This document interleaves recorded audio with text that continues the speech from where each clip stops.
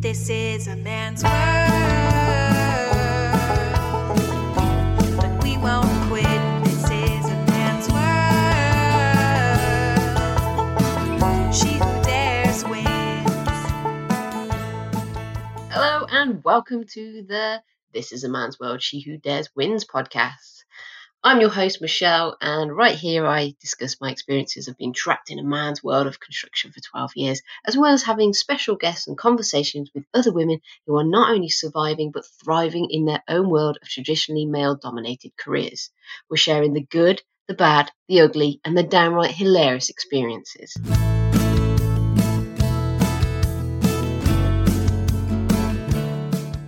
Welcome to This is a Man's World, She Who Dares podcast. And this week, my special guest is Rhian Evans. Welcome to the podcast.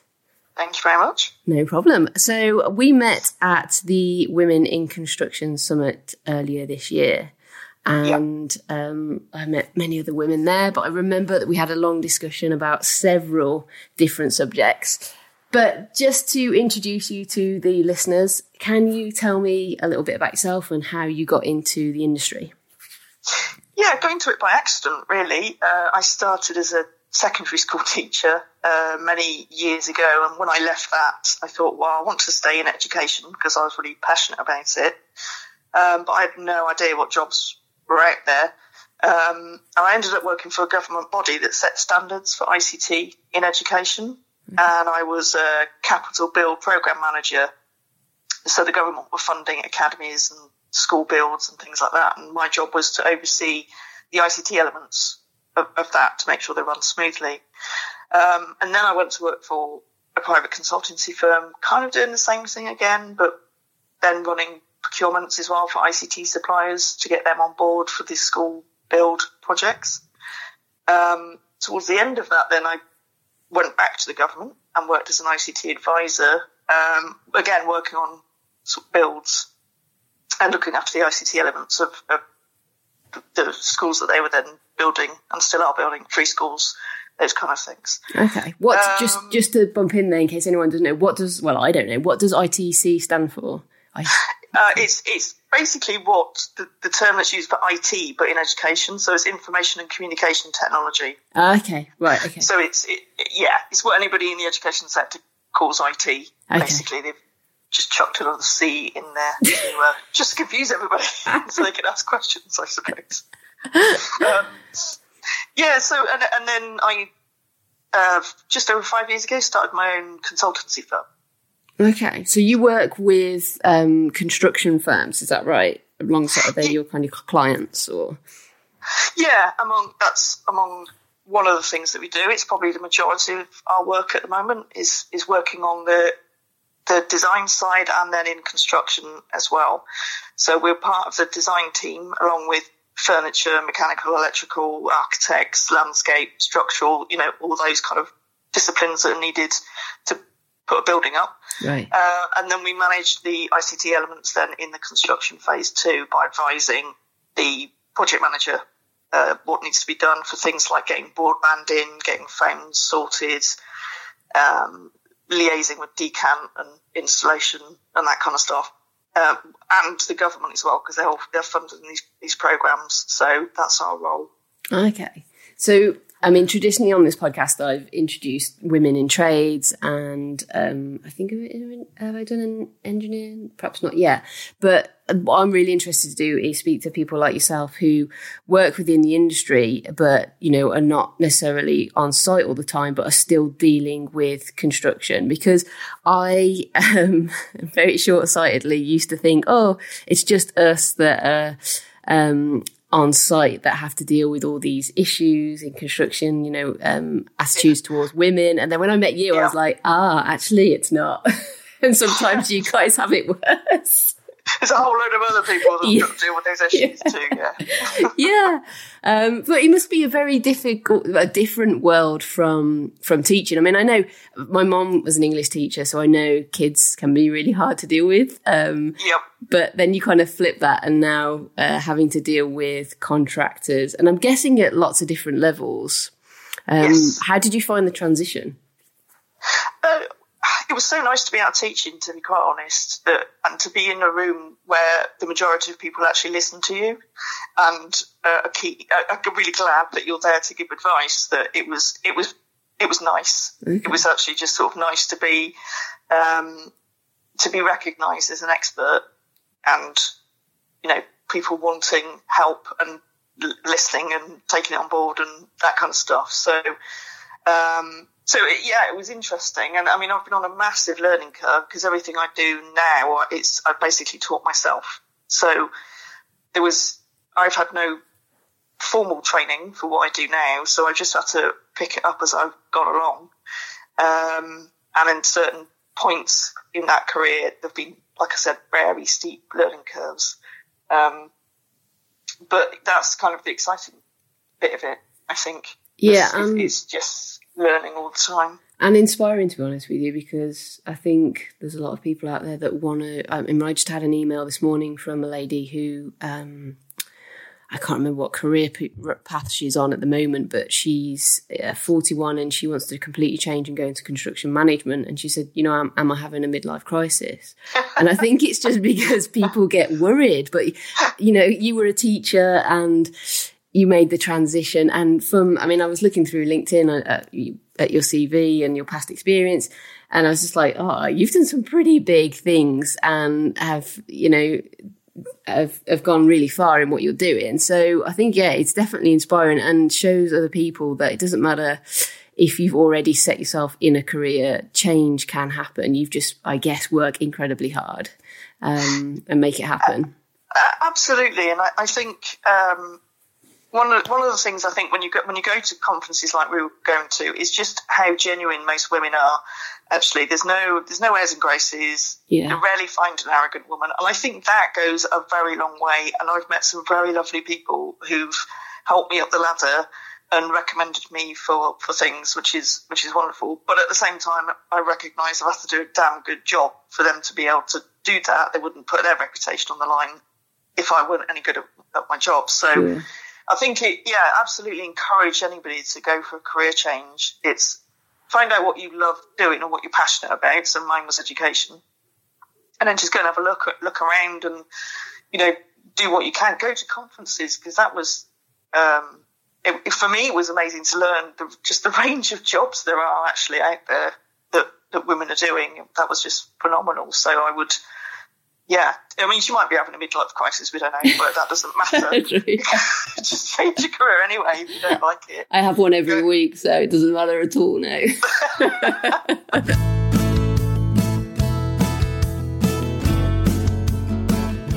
When I speak to women and I say, okay, did you always want to be a plumber or an engineer or someone that goes up the ladder in management, in construction? And they said, no, like as a kid, I didn't know anything about it. And it's only by chance or through a career change that people know about certain jobs within the industry. And that's really interesting. I think a lot of people are trying to change that at the moment. So I know people are trying to get into schools and teach girls, but there is such a wide array of jobs. I mean, the job that I did when I worked out of university straight into landfill and construction, I had no idea that job existed, and yet it was perfect for me in every way.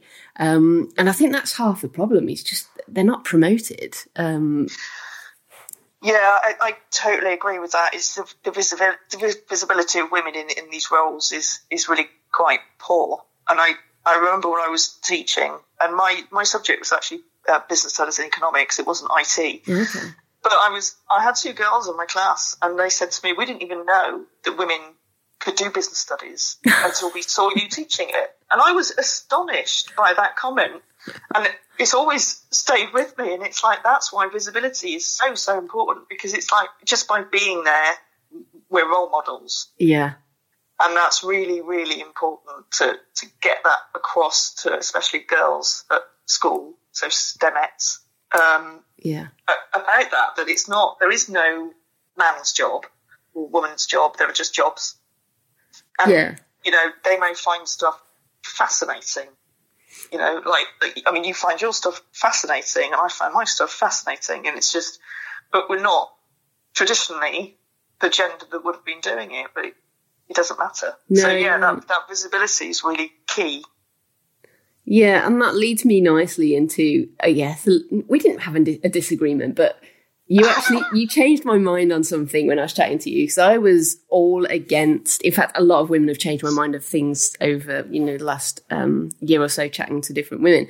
But I was dead against quotas, and, they're putting a figure on how many women there should be in construction or how many women there should be on at the top of the table in boardrooms. I was like, I'm so against that. If it's whoever is there for the job should get that job, male or woman.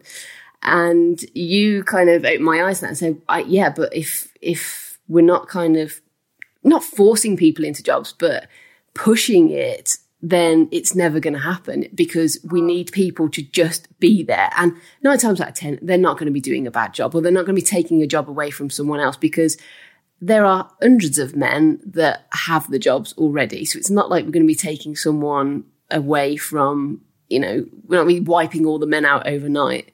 That really did open my eyes. I think you and Barbara were saying that was really important. Do you still stand by that? Absolutely. And I think there's a number of things. I think the first thing to point out to anybody listening is that you're not giving a woman a job just because she's a woman. She's absolutely qualified to do the job. That's the first thing. This isn't sort of just getting anybody off the street to, go and fill a position because of a quota. But I think that every company at every level benefits from diversity. And they benefit because you bring a different perspective, a different view, different way of working, all sorts of different things. And I think you have to force companies to do that, and that's the quota thing, because they won't do it on their own. Yeah, and they are actually missing out because of that.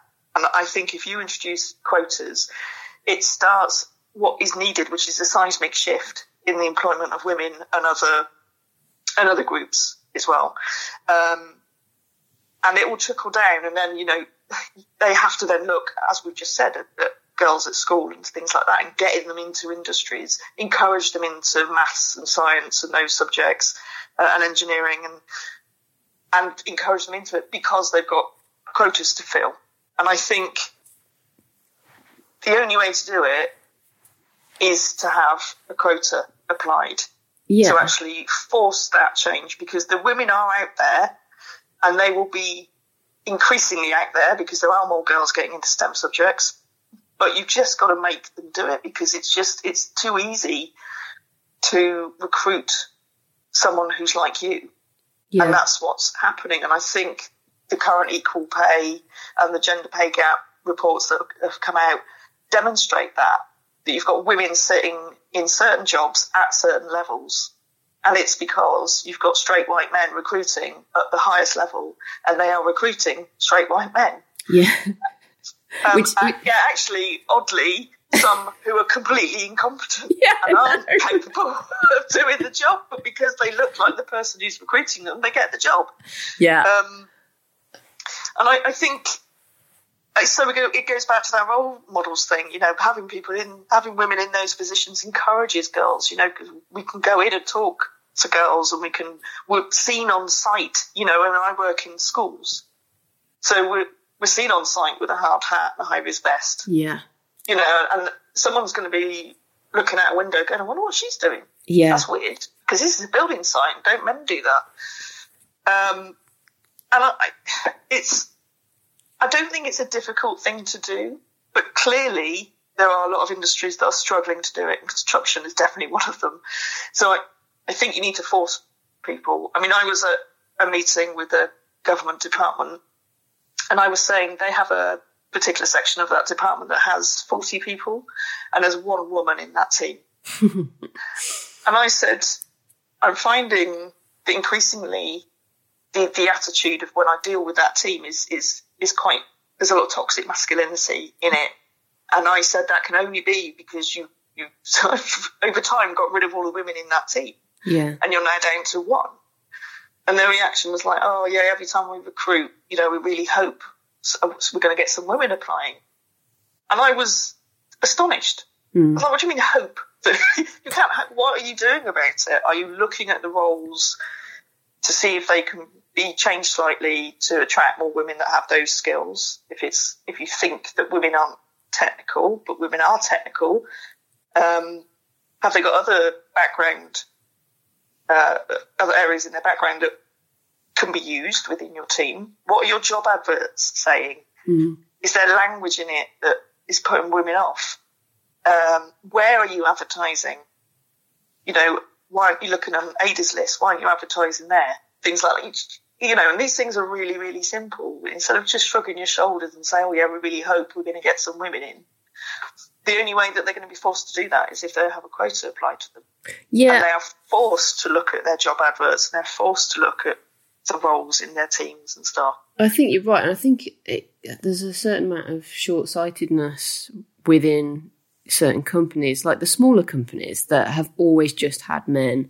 And, you know, from their perspective, why would they change? Why would they, you know, upset the apple cart? But the reality is, like you said, I've worked alongside I couldn't even count them on one hand, lots and lots of men who were not capable of doing jobs, but get the jobs. And that's where the injustice lies.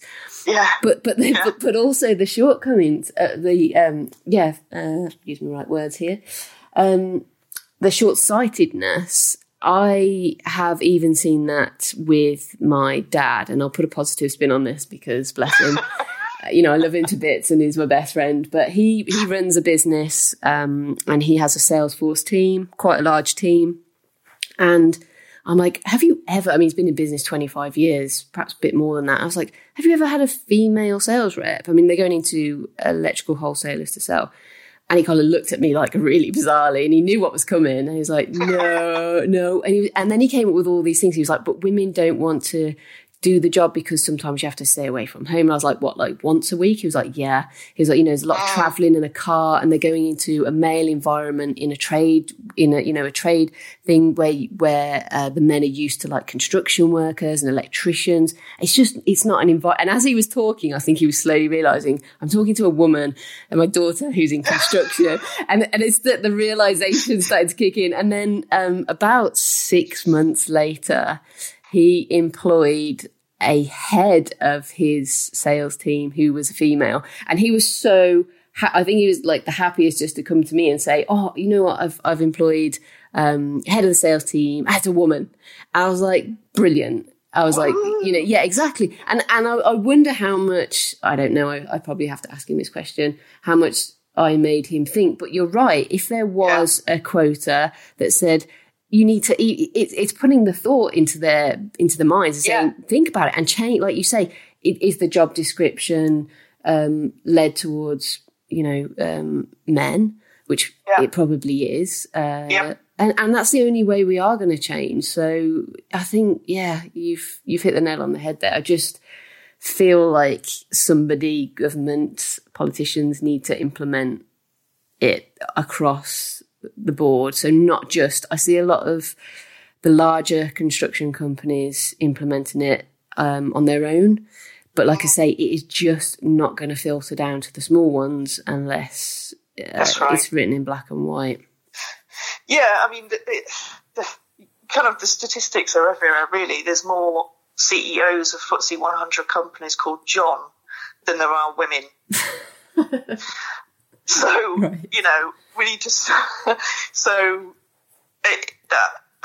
that just needs to stop. And the only way... I think the kind of the quickest way of doing that is quotas.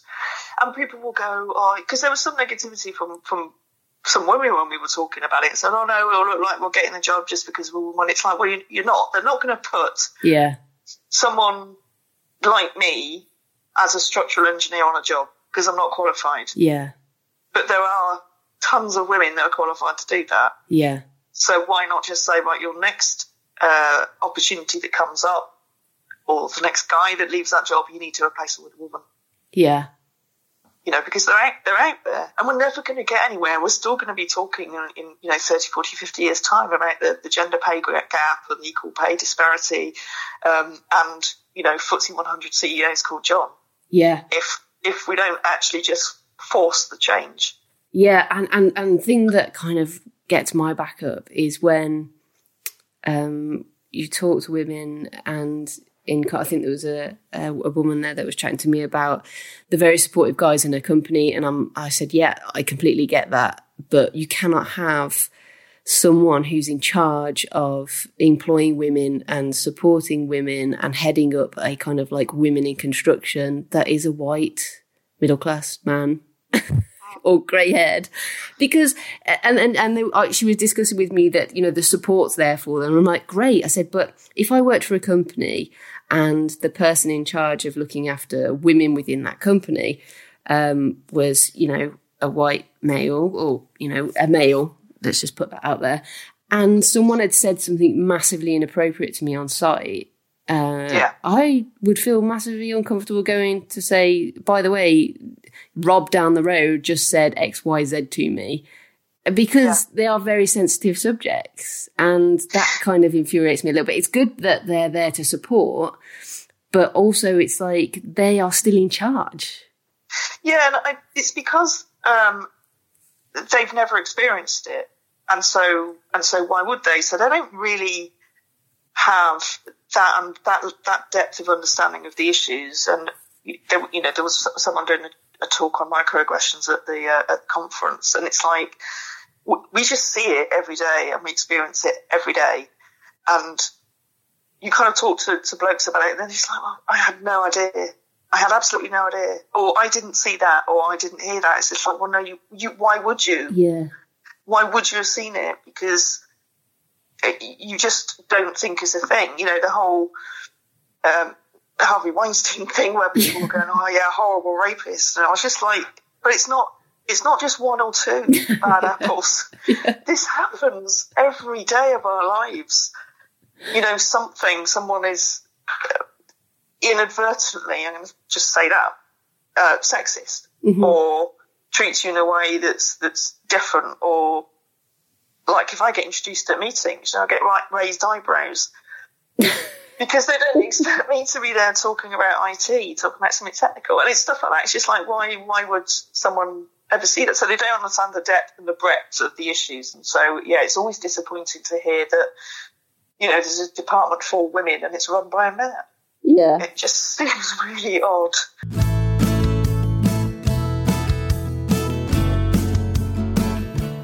Howdy, folks. I hope you're enjoying the podcast so far. I just wanted to say thanks for listening. And if you did want to support the podcast, then you may consider heading over to a Patreon account where for less than the price of a coffee a month, you can get yourself some extra goodies from this super, super podcast. And you will also be supporting the podcast for future episodes. Thanks for listening.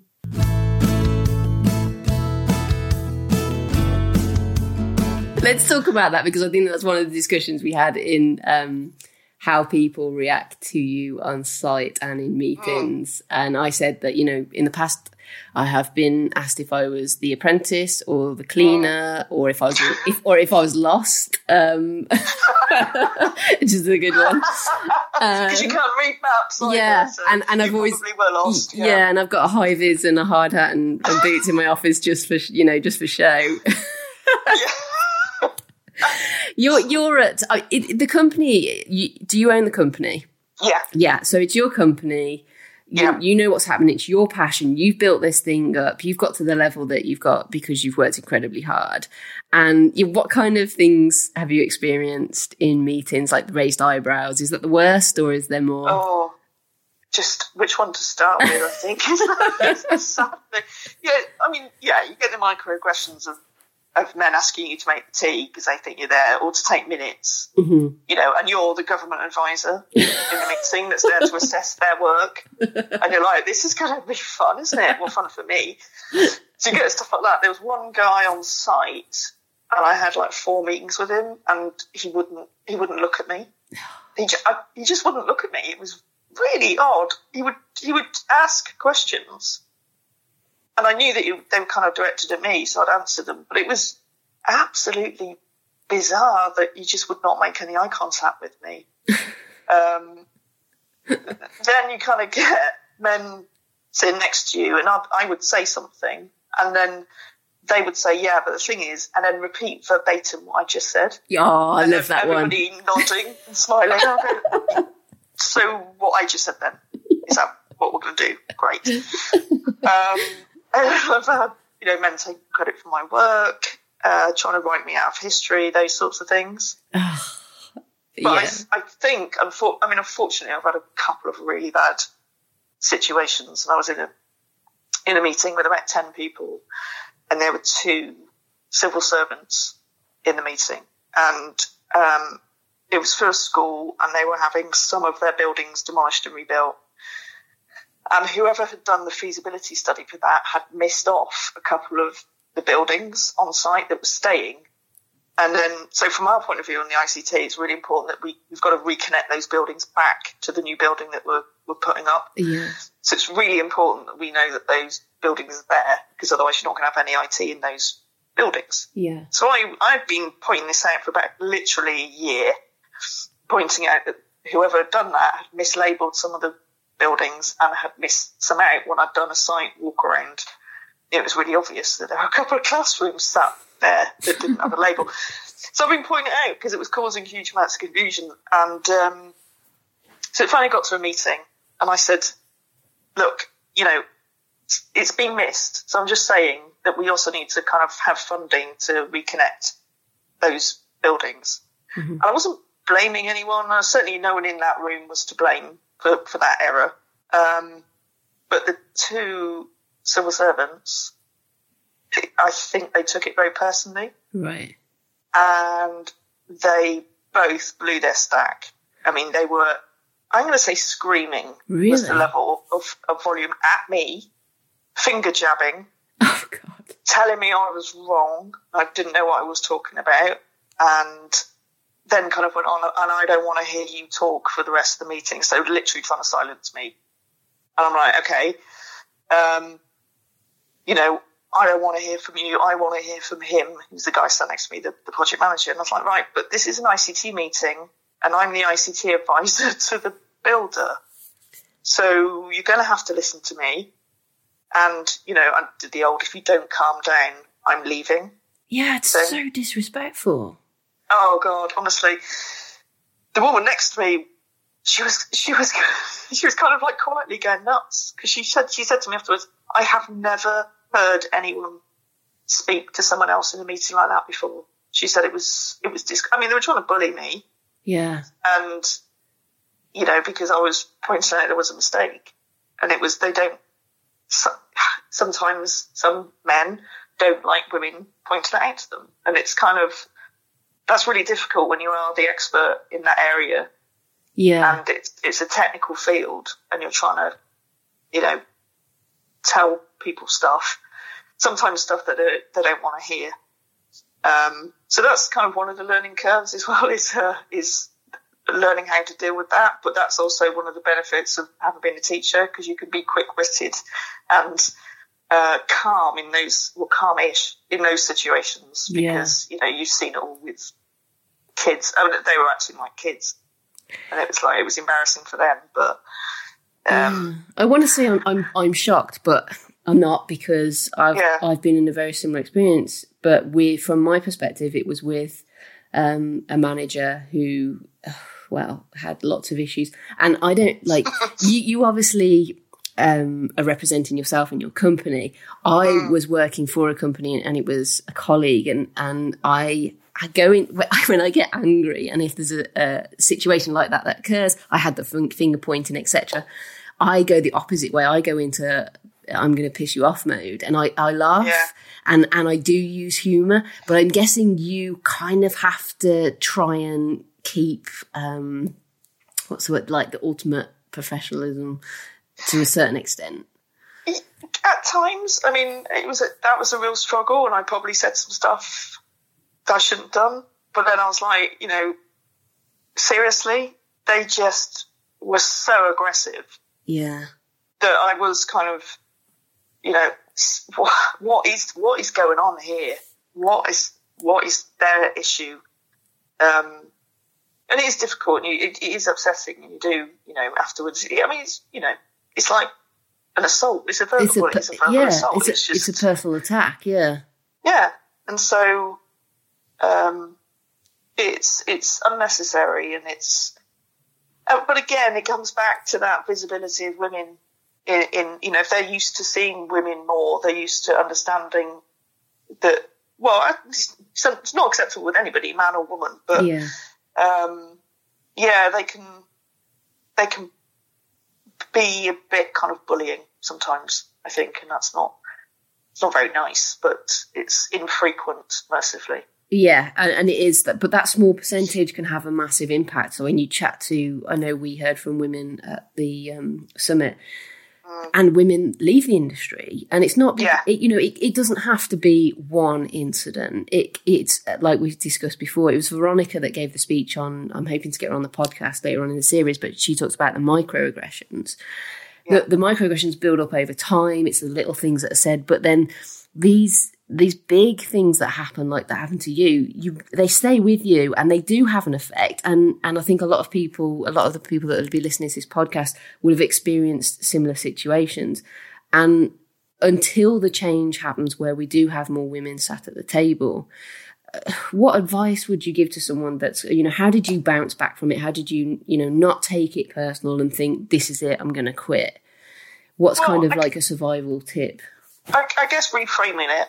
So I was confident that I was correct in what I was saying. I was confident that I'd said it in a correct manner, and that I was, respectful and professional. It's really tricky. I mean, you put things in place just in case they're at your next meeting. Yeah. And it's really stupid, but it's stuff like other witnesses there. Should I record the meeting just in case they kick off again? Yeah. Things like that, and reporting it to line managers and things like that. I would always encourage women to do that as well, because it is unacceptable. Mm-hmm. Make notes about the incident immediately afterwards. Put down how it made you feel. Because it could have been hugely embarrassing for me, mm-hmm. because I was being screamed at in a meeting. And that's harassment. That's not how it should be. Luckily, they made such fools of themselves. I think everybody thought they were complete idiots, which was great. Yeah. But yeah, certainly recording it. It's just not accepting it, not letting people. And I think as I get older and getting better at just going, I'm sorry, what? Yeah.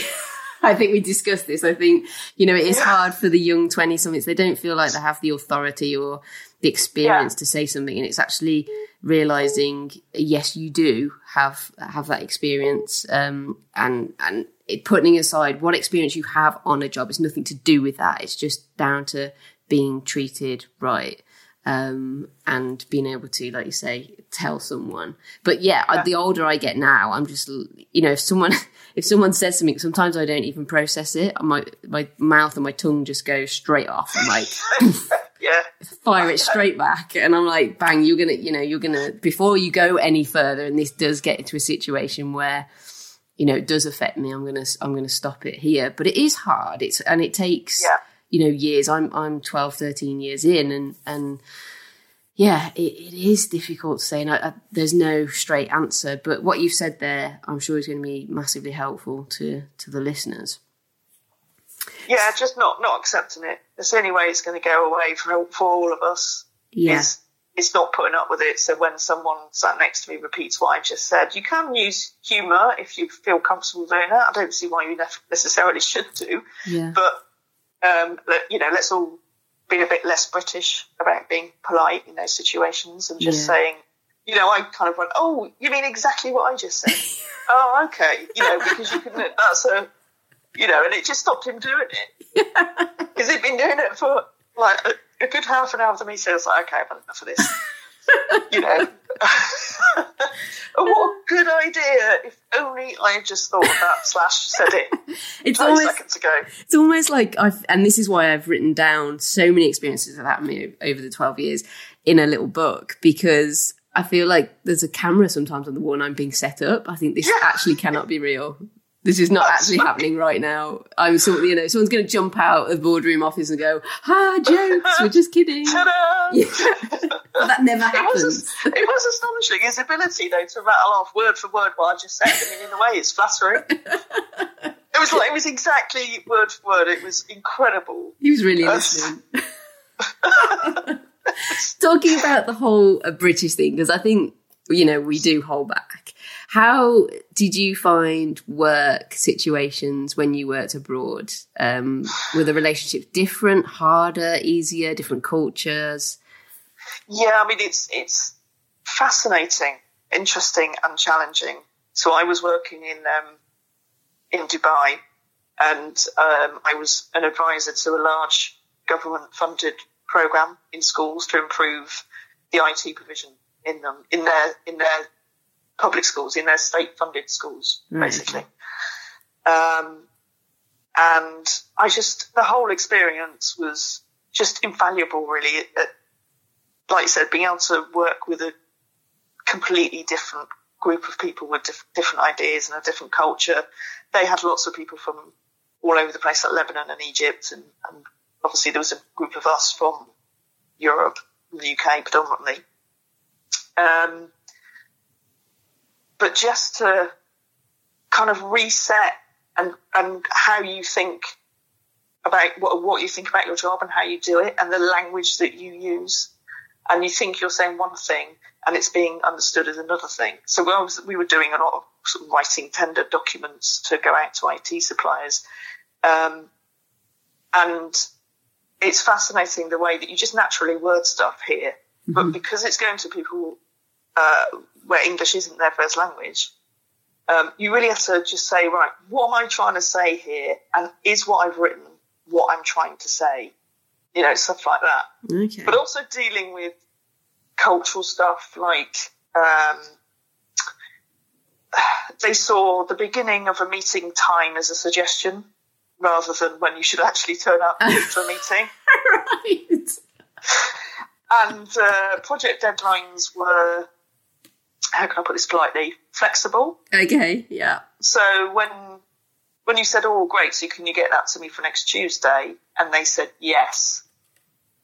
Don't ever assume it's going to land on Tuesday. You're actually selling this to me. I feel like I need to go and work wherever you work. I don't know how they get anything built. It's just astonishing, really. Someone told me once, and I love this. This is the best way to describe it, that the difference is we don't say what we mean, and they don't mean what they say. Okay. In the nicest way. It's not that they're lying. It's just because they're dealing with you sort of face to face or whatever, and so they don't want to argue and say, I can't do it for Tuesday. Right. I can do it for Thursday. And then you'd go, okay, that's fine. They'll just say yes to Tuesday and then not do it. Right, okay. But it takes a while for this to sink in.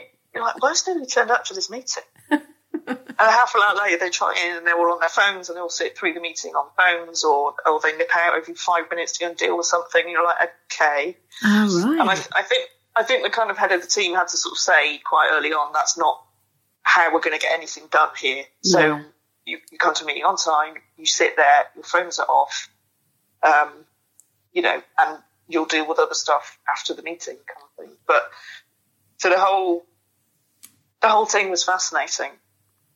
And of course, I was there to try and bring best practice in a large scale procurement. So kind of how we would do it in Europe or in the US. And it's totally alien to them. Totally alien, because we're all about contracts, service levels, making sure it's above board, open, fair, transparent. You're marked solely on your bid response, that kind of stuff. Those are the kind of things we're introducing to them. And of course, that's completely opposite to how they would do it. Yeah, hard. They would meet with someone, do a deal, shake hands, sorted. Like the simplicity. It's like, here's 50 million quid. Yeah. For you to give me that stuff. And of course, we rock up and go, right, no, that's not value for money. It's not, you need to give everybody a chance because someone may have something amazing that you can use and it's cheaper than that.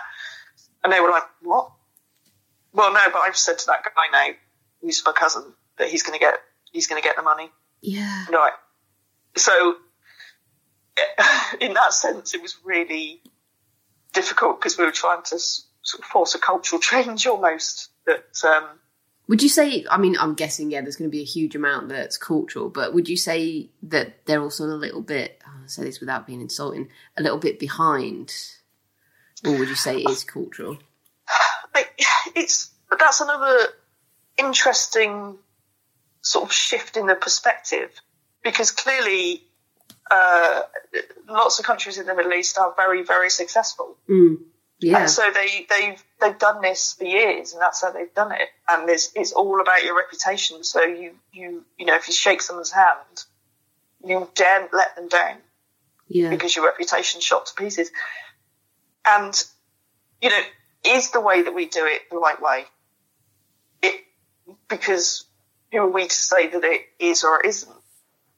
And so that's why it was kind of fascinating learning those cultural sensitivities as well, about how you just address people and how you ask for stuff, and not saying that how they're doing it is wrong, but we've been brought on board to do a job, and, you know, et cetera, et cetera. So, and it works for them. Yeah. You know, they've got some of the most amazing buildings in the world. It's not like they can't do construction. You know, but we were there to make sure they weren't getting ripped off and getting good value for money and stuff. So I think that was probably the biggest thing that we were able to achieve. Yeah, I think anyone in, it's something I wish I'd have done, you know, I may even do in the future, but chatted to a few engineers that have gone and worked abroad. I mean, I worked alongside an engineer and he took time off actually with a young family, and he went to Africa to build a school, and he went to lend, you know, a hand and his experience. And he said he was really shocked because when he turned up, like, everyone was in flip-flops. They'd never even seen a hard hat. He put on a hard hat and vest and was like, I mean, and they literally looked at him as if, and he said, you know, the drawings were on the back of a fag packet. He was like, yeah. And I was like, oh, right. And he was like, everything, you know, he couldn't believe what he was seeing, like how they were constructing things, health and safety. And I said, like, did anyone get injured on the job? He was like, no. And then I was like, oh, right. And I said, and at the end, he was like, actually, it was really well put together. And I was like, so it kind of worked for them. And he was like, yeah, he said it wouldn't have at all worked over here, but over there it works, and it did work. And I think it kind of opened your eyes a little. He opened his eyes, and by the sounds of it, opened your eyes to go and experience that. So, yeah, I think a lot of people, it would do them good to go and experience different cultures. I know when I worked on the Nottingham tram, we had a couple of French engineers, and my brother's worked alongside one of his best friends who's a Polish engineer. And it's hilarious because his friend said to him, he's like, oh, British engineers, like setting out site engineers, are rubbish. And my brother was like, oh, okay, why are we rubbish? And he was like, well, in Poland, we do X, Y, Z. And basically in Poland, by the sound of things, the job that they do over here, they do 10 times the amount of work. So they actually do an engineer's work, they do a site manager's work, and they do health and safety. And he was like, you know, we do, like, I do this, X, Y. And my brother was like, wow, yeah. And he's like, you know, you guys just do one thing and you don't even do it that well. And I was like, well, hold on a minute. It's a bit of a strong viewpoint. But it was interesting. It's always interesting chatting to people that work in different cultures and different countries. It's the diversity of which we spoke earlier, isn't it? I mean, it's just part of that too. People will have a different perspective, a different way of doing it. Let's not assume that we do stuff that we're the best. Yeah. I mean, and that's kind of driven me because I always like learning stuff and making myself better and just going a little bit further. And this, you know, this is part of it. It's just like, okay, that's interesting that they do it like that. But, you know, like I said, it helped me when I was writing tender documents to just really concentrate on the language, really concentrate on the kind of length of the document, you know, really concentrate on the outcomes that I wanted. And so that was a good learning thing for me because it was just dealing with people, like I said, English was not their first language. So, but, you know, there may be better ways of doing stuff. So great, happy to learn about it. And I think that enriches us all, really. So whether those people from different countries or women or, you know, LGBT, whatever. Yeah. Everybody's going to have a different view and make workplaces better.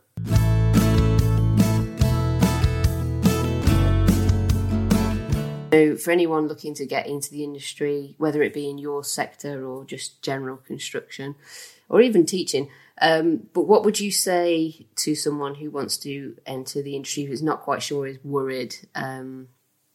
You know, what are the uber positives for your job and the work that you do? I would say go for it. You know, if you don't like it and it doesn't work out, you know, it doesn't matter, go and do something else.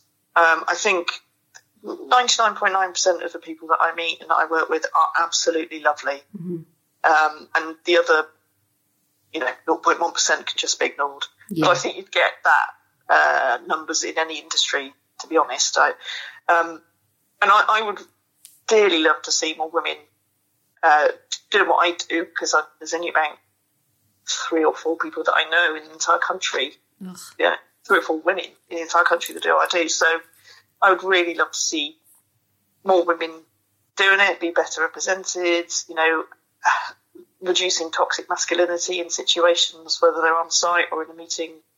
And so, and also again, I think that role model thing, you don't have to do anything apart from standing there with a hard hat and high vis vest. Yeah, just show up. And it can have a huge impact on a girl that's looking out of a classroom window at you. Yeah. And so I would say, yeah, go for it. There's, you know, we've all got skills and talents. And it is tough some days, but then it's tough in a lot of jobs. But you build up good working relationships with people, and everybody's pretty much on the whole very friendly and very nice, despite some of the stories we said earlier. But those are few and far between. Yeah. So yeah, I would. The construction industry is not going to get better unless women step up and kind of go for the jobs. And I know that the construction industry itself needs to extend its table to women. Yeah. And be more positive, but then we're kind of back to quotas again. But that Women in Construction conference was, it's empowering. Mm-hmm. Because you're like, oh, it's not just me. There's loads of women doing lots of weird jobs that I've never heard of, and I still don't really know what it is. So that's great too. And what I'd love to see is to have that kind of transferred somehow, that empowerment to, you know, 5-year-old girls that are already being told that they shouldn't be playing with Meccano or whatever. Exactly. And that's what I'd love to see. Yeah, no, I definitely agree with you on that. And I think that's a perfect way to end the podcast. So anyone out there that feels, well, you will be inspired, it's hard not to be, please, yeah, just show up. Just have a go. Yeah. Just go for it. Yeah, we need you. Well, thank you so much for being an amazing guest today. I feel like we could chat for hours. Yes. As always, I'm sure we will in the future. Our paths will cross at another construction event. And I just want to say thank you so much for your time. Appreciate it. You're welcome. And thanks for asking me. No, not at all. It's been fascinating, and learning your perspective as well. And I will put a link in the description to this podcast to your LinkedIn and any social media, in case there are women out there, which I'm sure there are, that want to connect with you and ask you some questions. Yeah, so, absolutely happy to, like I said, extend the table and help wherever possible. Brilliant. We need more like you. Thanks very much, Rhian. And no worries. I hope you have a wonderful rest of the day. Thank you, and you. It's been great talking to you again. You too. Take care. See you Thanks soon. very much. Bye-bye. Bye.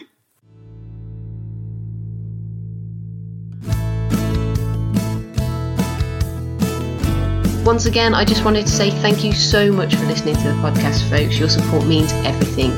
Don't forget to check out the show notes, and I'll be back next week.